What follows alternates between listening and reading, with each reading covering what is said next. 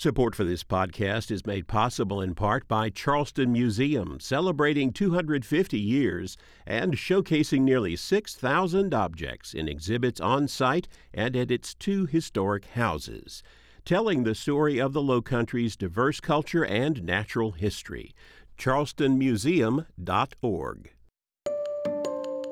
This is Walter Edgar with South Carolina from A to Z. L is for Lee County, 410 square miles, 2020 population, 17,144.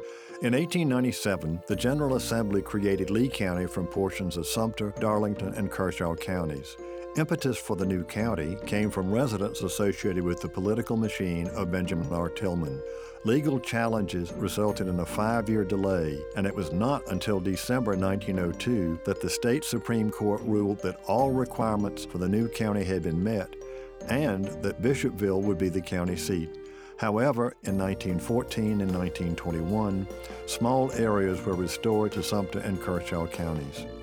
Throughout its existence, Lee County has been an agricultural community and sometimes referred to as the garden spot of the Carolinas. Cotton was the leading crop, and into the 21st century, Lee County was one of the state's top producers.